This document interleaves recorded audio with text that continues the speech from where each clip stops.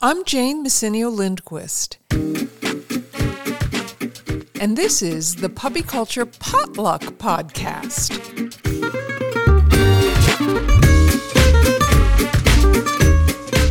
You bring the topics, we bring the conversation. Today's topic is a perennial favorite, which is time management, especially with big litters. So here's how the question goes. Here's the post. Help, I am actually freaking out. We usually have litters of 6 or 7, but I just confirmed 11 via X-ray today. I am usually very particular about following protocols, but have got a really bad feeling that I'm going to be short on time for individual work. How do those of you who have big litters work it? Do you try and do more group sessions? Okay, now this is me talking again. And I just want to say I am uniquely qualified to answer this question because I am not a naturally organized person. So this is something that's a real struggle for me, and I've put a lot of thought into where the pain points are and how to eliminate them. So first, before we get started, let me say, saving some truly catastrophic personal circumstances, you easily have time to do everything in the puppy culture film, even if you have a big litter, even if you have a job or other commitments. The feeling of running out of time, or even actually running out of time, is real and legitimate. But I'm going to help you get past that in 2 ways. Number 1, I'm going to give you some concrete time management advice. And number 2, I'm going to help you position your expectations and goals. So let's roll right into the concrete time management suggestions. I have a video up on the show page. If you go to madcapradio.com under this episode, there is a link to it. And it's a video of me doing leash training walking with a litter of 5 puppies. The entire training session took 8 minutes. This was the 3rd session I did with these puppies. So do the math. I'd put 24 minutes of training into these puppies.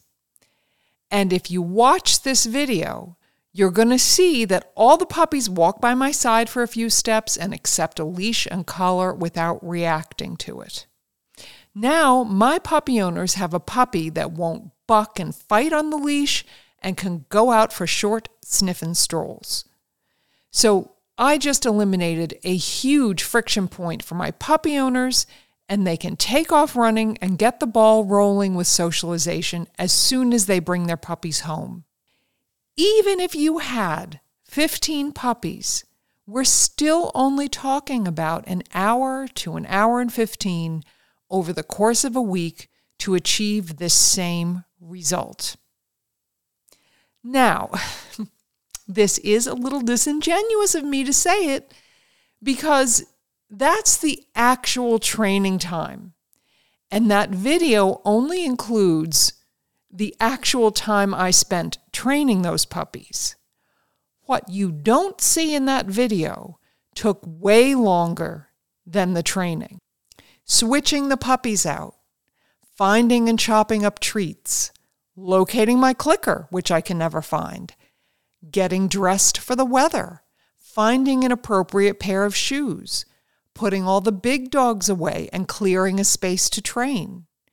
So now that 20 to 25 minutes balloons up to 4 hours in an already stretched to the seams schedule, and that's where you run into trouble. So yes, you do have time to do all of the puppy culture protocols. It's the rest of the stuff that's killing you. So let's break it down. I have 5 tips for you. We're going to look at these 5 areas where you can make a big dent in the amount of time that you waste and really streamline the process. Number one tip, have treats ready. Listen, a lot of things have to come together for the time to be right to train your puppies.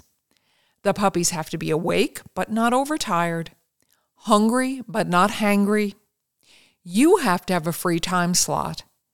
And if you get to that confluence of events when it's time to train the puppies and you don't have treats on hand, you've just blown your opportunity. In my last litter, I ran into situations twice with that litter where I had no treats and wound up driving to the store instead of training puppies. Now, I am going to sidebar here and say that was a very real example of a personal crisis that caused a time management issue. My dad had open heart surgery completely unexpectedly when the puppies were a couple of weeks old, and that was taking up a lot of my time. And yeah, I found myself getting caught with my pants down a couple times about things. So now what I learned from that is that part of my pregnancy preparedness now is going to be making, cutting up, bagging, and freezing treats so I never get caught in that situation again. This is a great project for a spouse or child who can do the chopping and bagging up while they're watching TV. But, you do have to set them up for success, okay? Don't just give them the project and then get cross when it doesn't happen. You got to be really granular about this, okay? You have to have your cutting board, your knife, your baggies ready. Have your treats ready. Cut up a sample baggie. Show them how much you want in each bag and how small you want the treats cut. Put it in front of them on a table while they're watching TV, and that is the best way to get buy-in and get what you want. Before I move on to the next tip, I want to circle back for a minute to my dad's open heart surgery and how that threw me for a loop.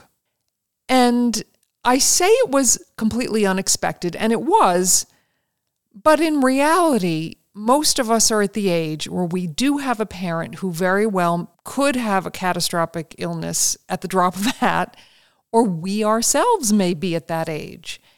And if we're not at that age, then we're at the age where we have a bunch of kids with various trajectories that can explode at any given moment.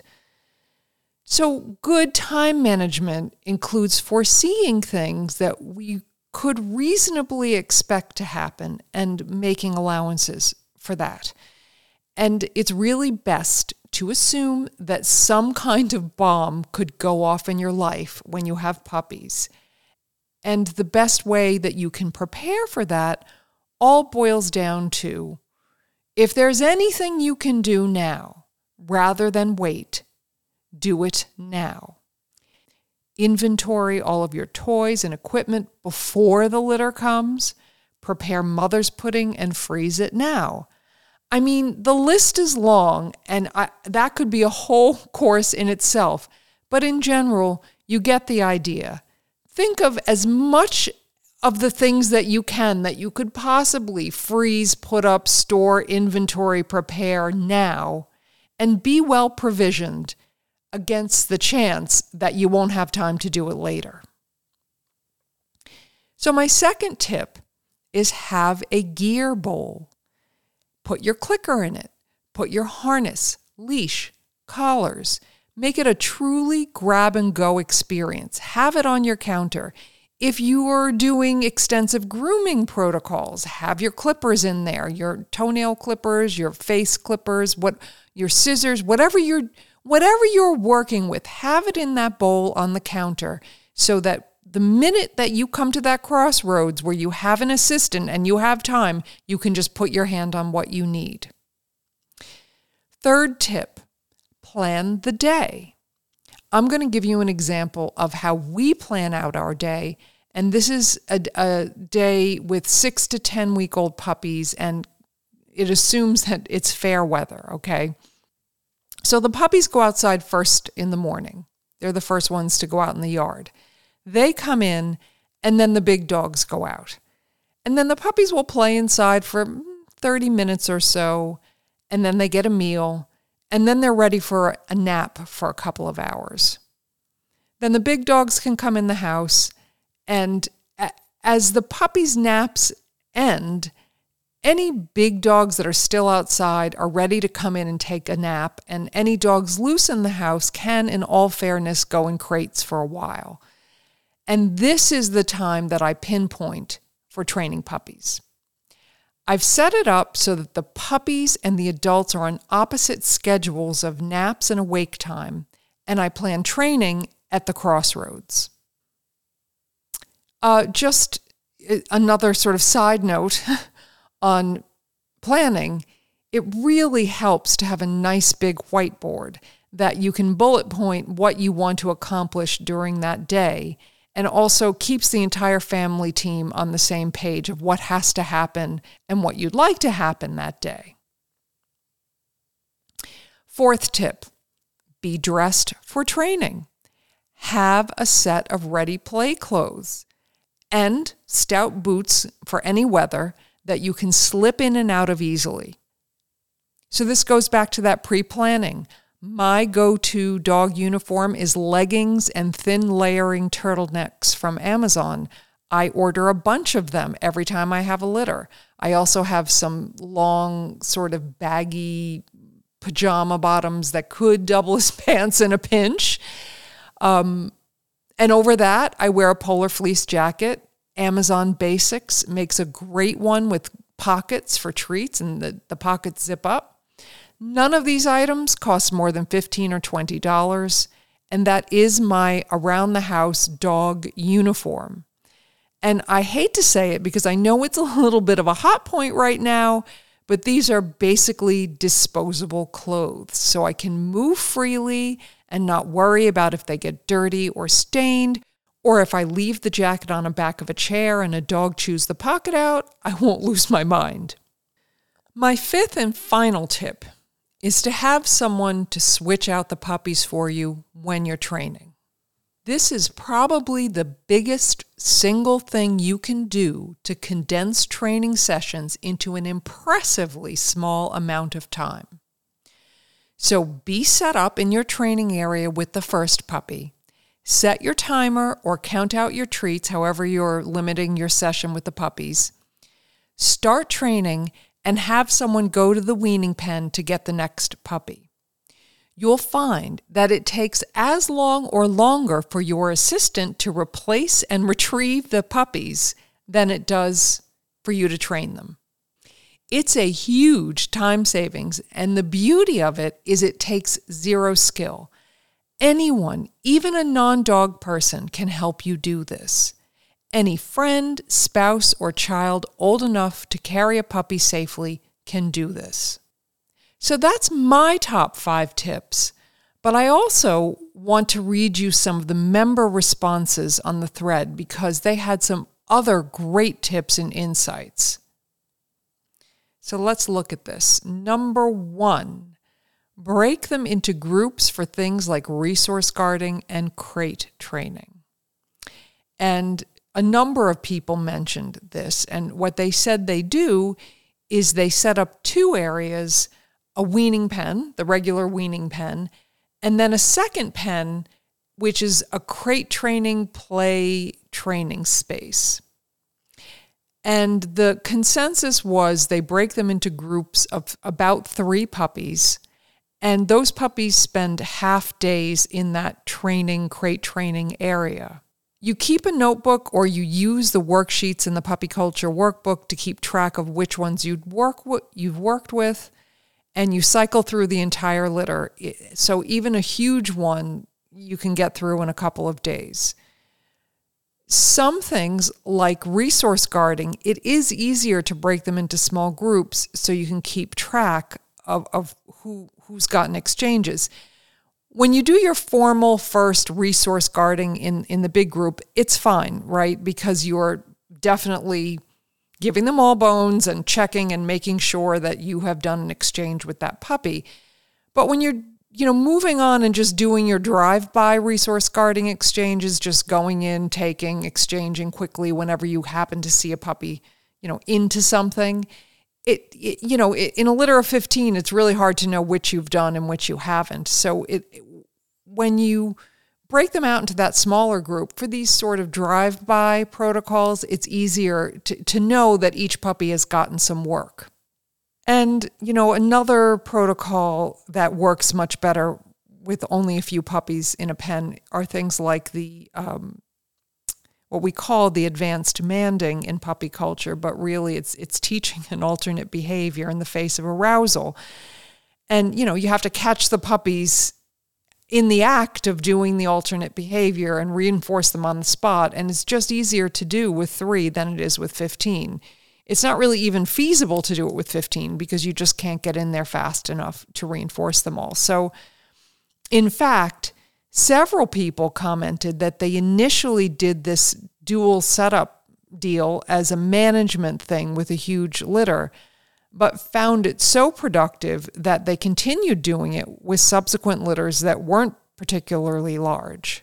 And, the final thing I'll say about this as an advantage is that you don't have to spend a fortune on individual crates for everybody, and you also don't have to have like an enormous bank of crates against your wall. I mean, think about it. Some of these people, they had multiple litters where they had 20 or more puppies. You'd have to have a garage full of crates. So it's an easier and more economical way of breaking this all down. Then, we got some really good responses on high grooming breeds. And this one woman wrote in, poodle breeder, and I'm going to read this response to you because it's such a good recitation of correctly balancing priorities. So here's what she says. Part of the training for our breed, standard poodles, is accepting clipping. We start them off at 4 weeks with the squeeze pack of baby food, and as they get older, we cut up treats. By 6 weeks of age, it's basically a touch-up every week, so we have it down to 6 to 8 minutes for most puppies, and up to 10 minutes for a few. But that translated into at least 2 hours, up to 3 or more hours of just clipping time. Then there is the gather of the grooming table, clippers, 2 different clippers, make sure there are 2 of us, get in the weaning pen, put 1 puppy down, gather another, etc. So it's more like at least a 3 to 5 hour ordeal. And this is me again, but so what she just said, that all goes back to some of our tips that we got in the early part of this podcast, okay? So you can cut down on that, but it's the reality. There's other stuff other than just the clipping. Okay, back to her post. And of course, there are always interruptions for puppy that needs cleaning or cleaning a fresh poo out of the box. On these spa days, no other training gets done. But I feel this training is much more important than almost anything else. So it has to get done, and it does. Then you have the weekly spa days, bathing and blow drying. Yes, we also do a CER with the blow dryer. That day is even longer. So now you have 2 days of the week spoken for. Then there may be a day we have to take someone to the vet. This litter, we had a puppy with intussusception, which was secondary to diarrhea and straining, requiring surgery, so she had numerous vet visits, and our vet is almost 30 minutes away. So an hour round trip and the visit time, etc. So that's another day gone out of the week. With large litters, we find we prioritize what training gets done and which doesn't. Plain and simple. We can't do it all. And this is me again. Absolutely, perfectly stated. This is why puppy culture is customizable, and we encourage you to evaluate your circumstances and set your own priorities. Training is training. Conditioning is conditioning. Anything you do with your puppies makes them better. So when she says no other training gets done on those days, I mean, she is training and she's doing a lot. She's teaching those puppies to be handled. She's teaching them to accept grooming and restraint. She's creating CERs to all of this, and that will generalize and benefit the puppies just like any other puppy culture protocol. So absolutely, she is training those puppies on those spa days. Time is always a finite resource, and learning to allocate that resource is part of what makes a masterful breeder. Again, in the workbook, we ask you to reflect on the challenges your puppy owners typically have and allocate extra resources toward that. For most breeds, and for sure for bull terriers, learning to walk on leash and not assault people by jumping on them is a top priority. But learning to accept a clipper on their face is not a priority for us because we don't clip their faces. For a non-coated breed, they'll probably never need to have a blow dryer on them. But for a poodle, these are top priorities that can cause huge problems for the average pet owner. And maybe poodles aren't as rammy as a bull terrier, and maybe a little easier to manage on leash. So if she shifts a little bit more of her time toward grooming and a little less of her time toward leash training, that's a good judgment call for her. So this is a great example of balancing priorities and time resources. I'm not saying that leash walking is not important for poodle puppies to be exposed to, and I'm not saying that the bull terriers don't need to learn to be bathed and groomed. I'm just saying that the relative amount of energy that you put into those things is going to be very different depending on your priorities, and that's good time management. So, okay, to the point, here's another great response where the member has similar time constraints, but a very different set of priorities. And here's what she says. I have a litter of 8 puppies that are now 9 weeks old, and I really had to think hard on what protocols I focused on, as I had a week away for a child's event, and then a couple of medical emergencies with my father that had me in and out of the hospital for a few weeks. When thinking about which protocols to focus on, I thought about what would be the most impactful for the puppy in the new home.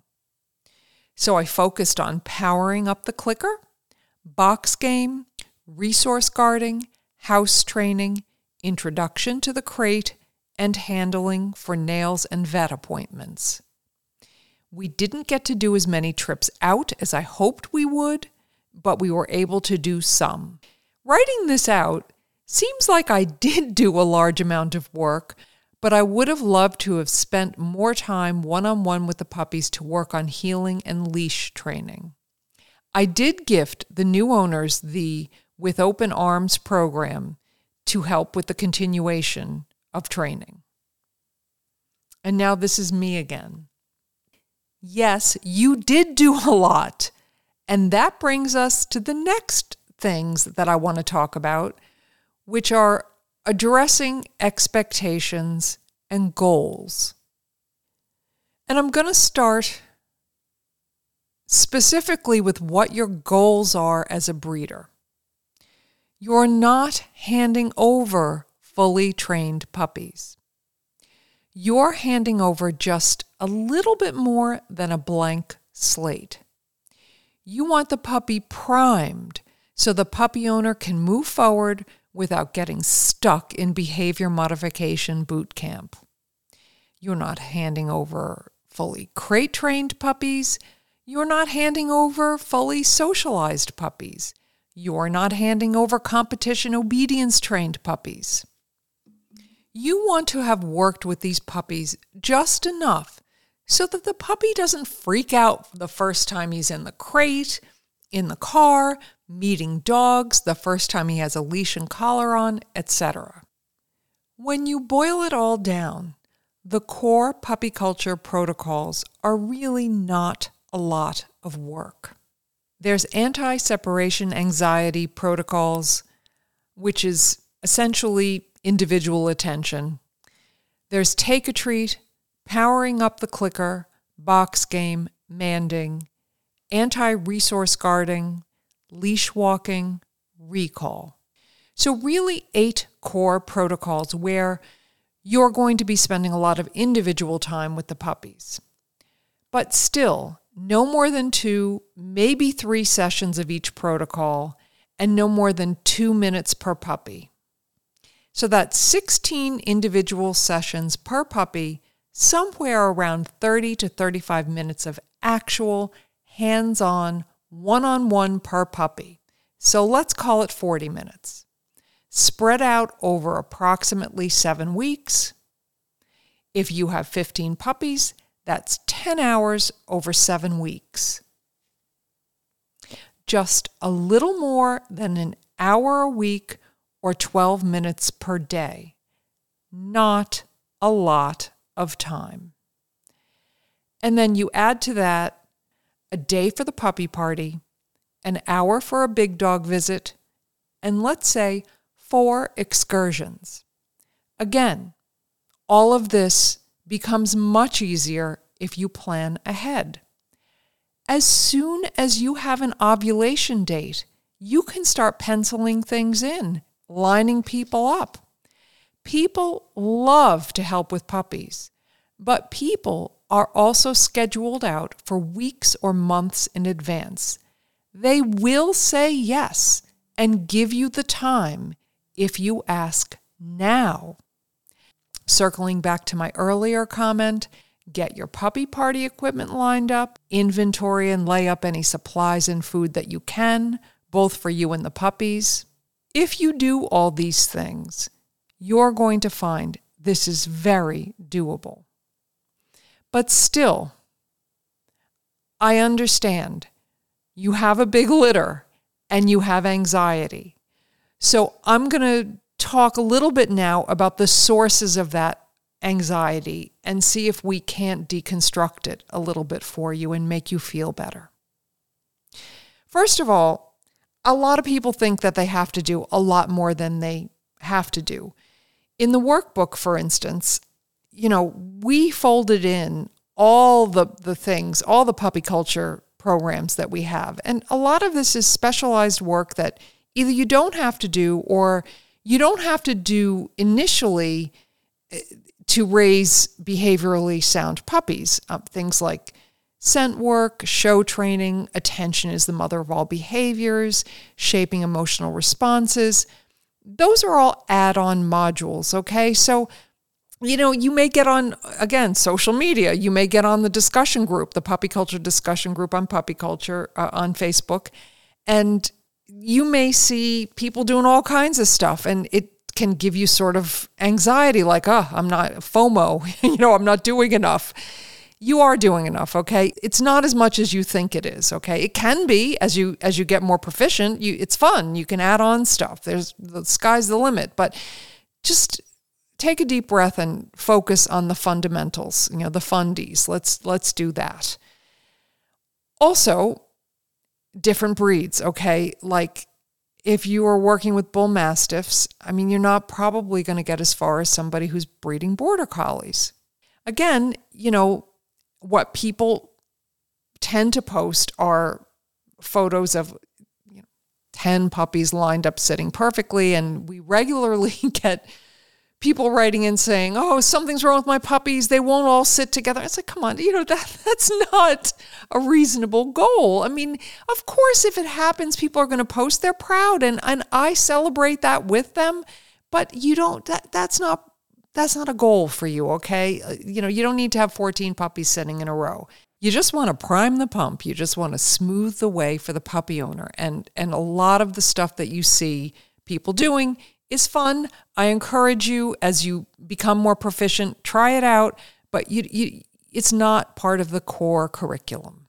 I also want to say that ultimately, most of puppy culture is not as much about doing specific things or protocols as it is about interacting with your puppies in an observant and responsive way. Most of that is really done in your daily interactions with the puppy. It's more about a way of interacting with the puppies than specific protocols. So the reality is that it doesn't take significantly more time to raise a litter with puppy culture than any other way. What's probably bothering you, especially if you're newer to puppy culture, is that you have to think about things a lot at first.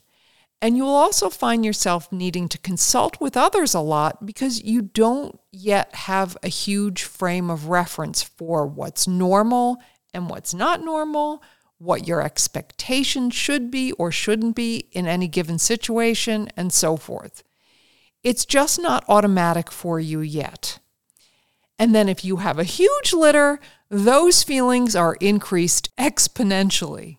You feel like, you could sort of punt if you only have a couple of puppies, but you really need to be on top of your game and have everything sewn down with a big litter. And that's a big brain suck. But experience is the only way to get over those feelings. So if you're having a big litter and you're feeling panicked, unpack that feeling, look it in the eye, and say, I see you. You have a right to be here, but you are not going to stand in my way. Speaking of feelings, I'd like to close this conversation with a chat about the emotions surrounding this topic. Those feelings of not getting it all done, of thinking we could have done more, that underlying sense of dread that something has not quite been finished. We all, myself included, regardless of the size of the litter, clutch up a little bit when those puppies get to be 8 to 9 weeks old because things are going so fast and the puppies are growing so fast and you want to button things down totally, but the puppies are almost literally popping through your fingers and moving on. You will always have that feeling. But with experience, you'll know that feeling is just a feeling. It's not that you didn't do enough or could have done more. It's just that it really does go by so fast, and human nature wants us to produce perfection rather than accepting that there are limitations on what we can accomplish. Multiple people on the thread commented something to the effect that perfection is the enemy of progress. And that's my ultimate message to you. Don't be daunted. Don't let your fear of not getting it done spoil your joy with your puppies. Break it down into little pieces, plan as best you can, and put one foot in front of the other. Keep reminding yourself of everything that you have done with your puppies, not what you might have missed. I guarantee you, when those puppies go to their new homes, if you shared that list of things that you did with the puppies, people would be super impressed with you. And you should be super impressed with you too. Well, that's it for this time. If you have any questions or something you'd like me to talk about on the air, join us on the Puppy Culture Discussion Group on Facebook, or visit the show page at madcapradio.com and drop your question there. Thanks for listening. Bye-bye.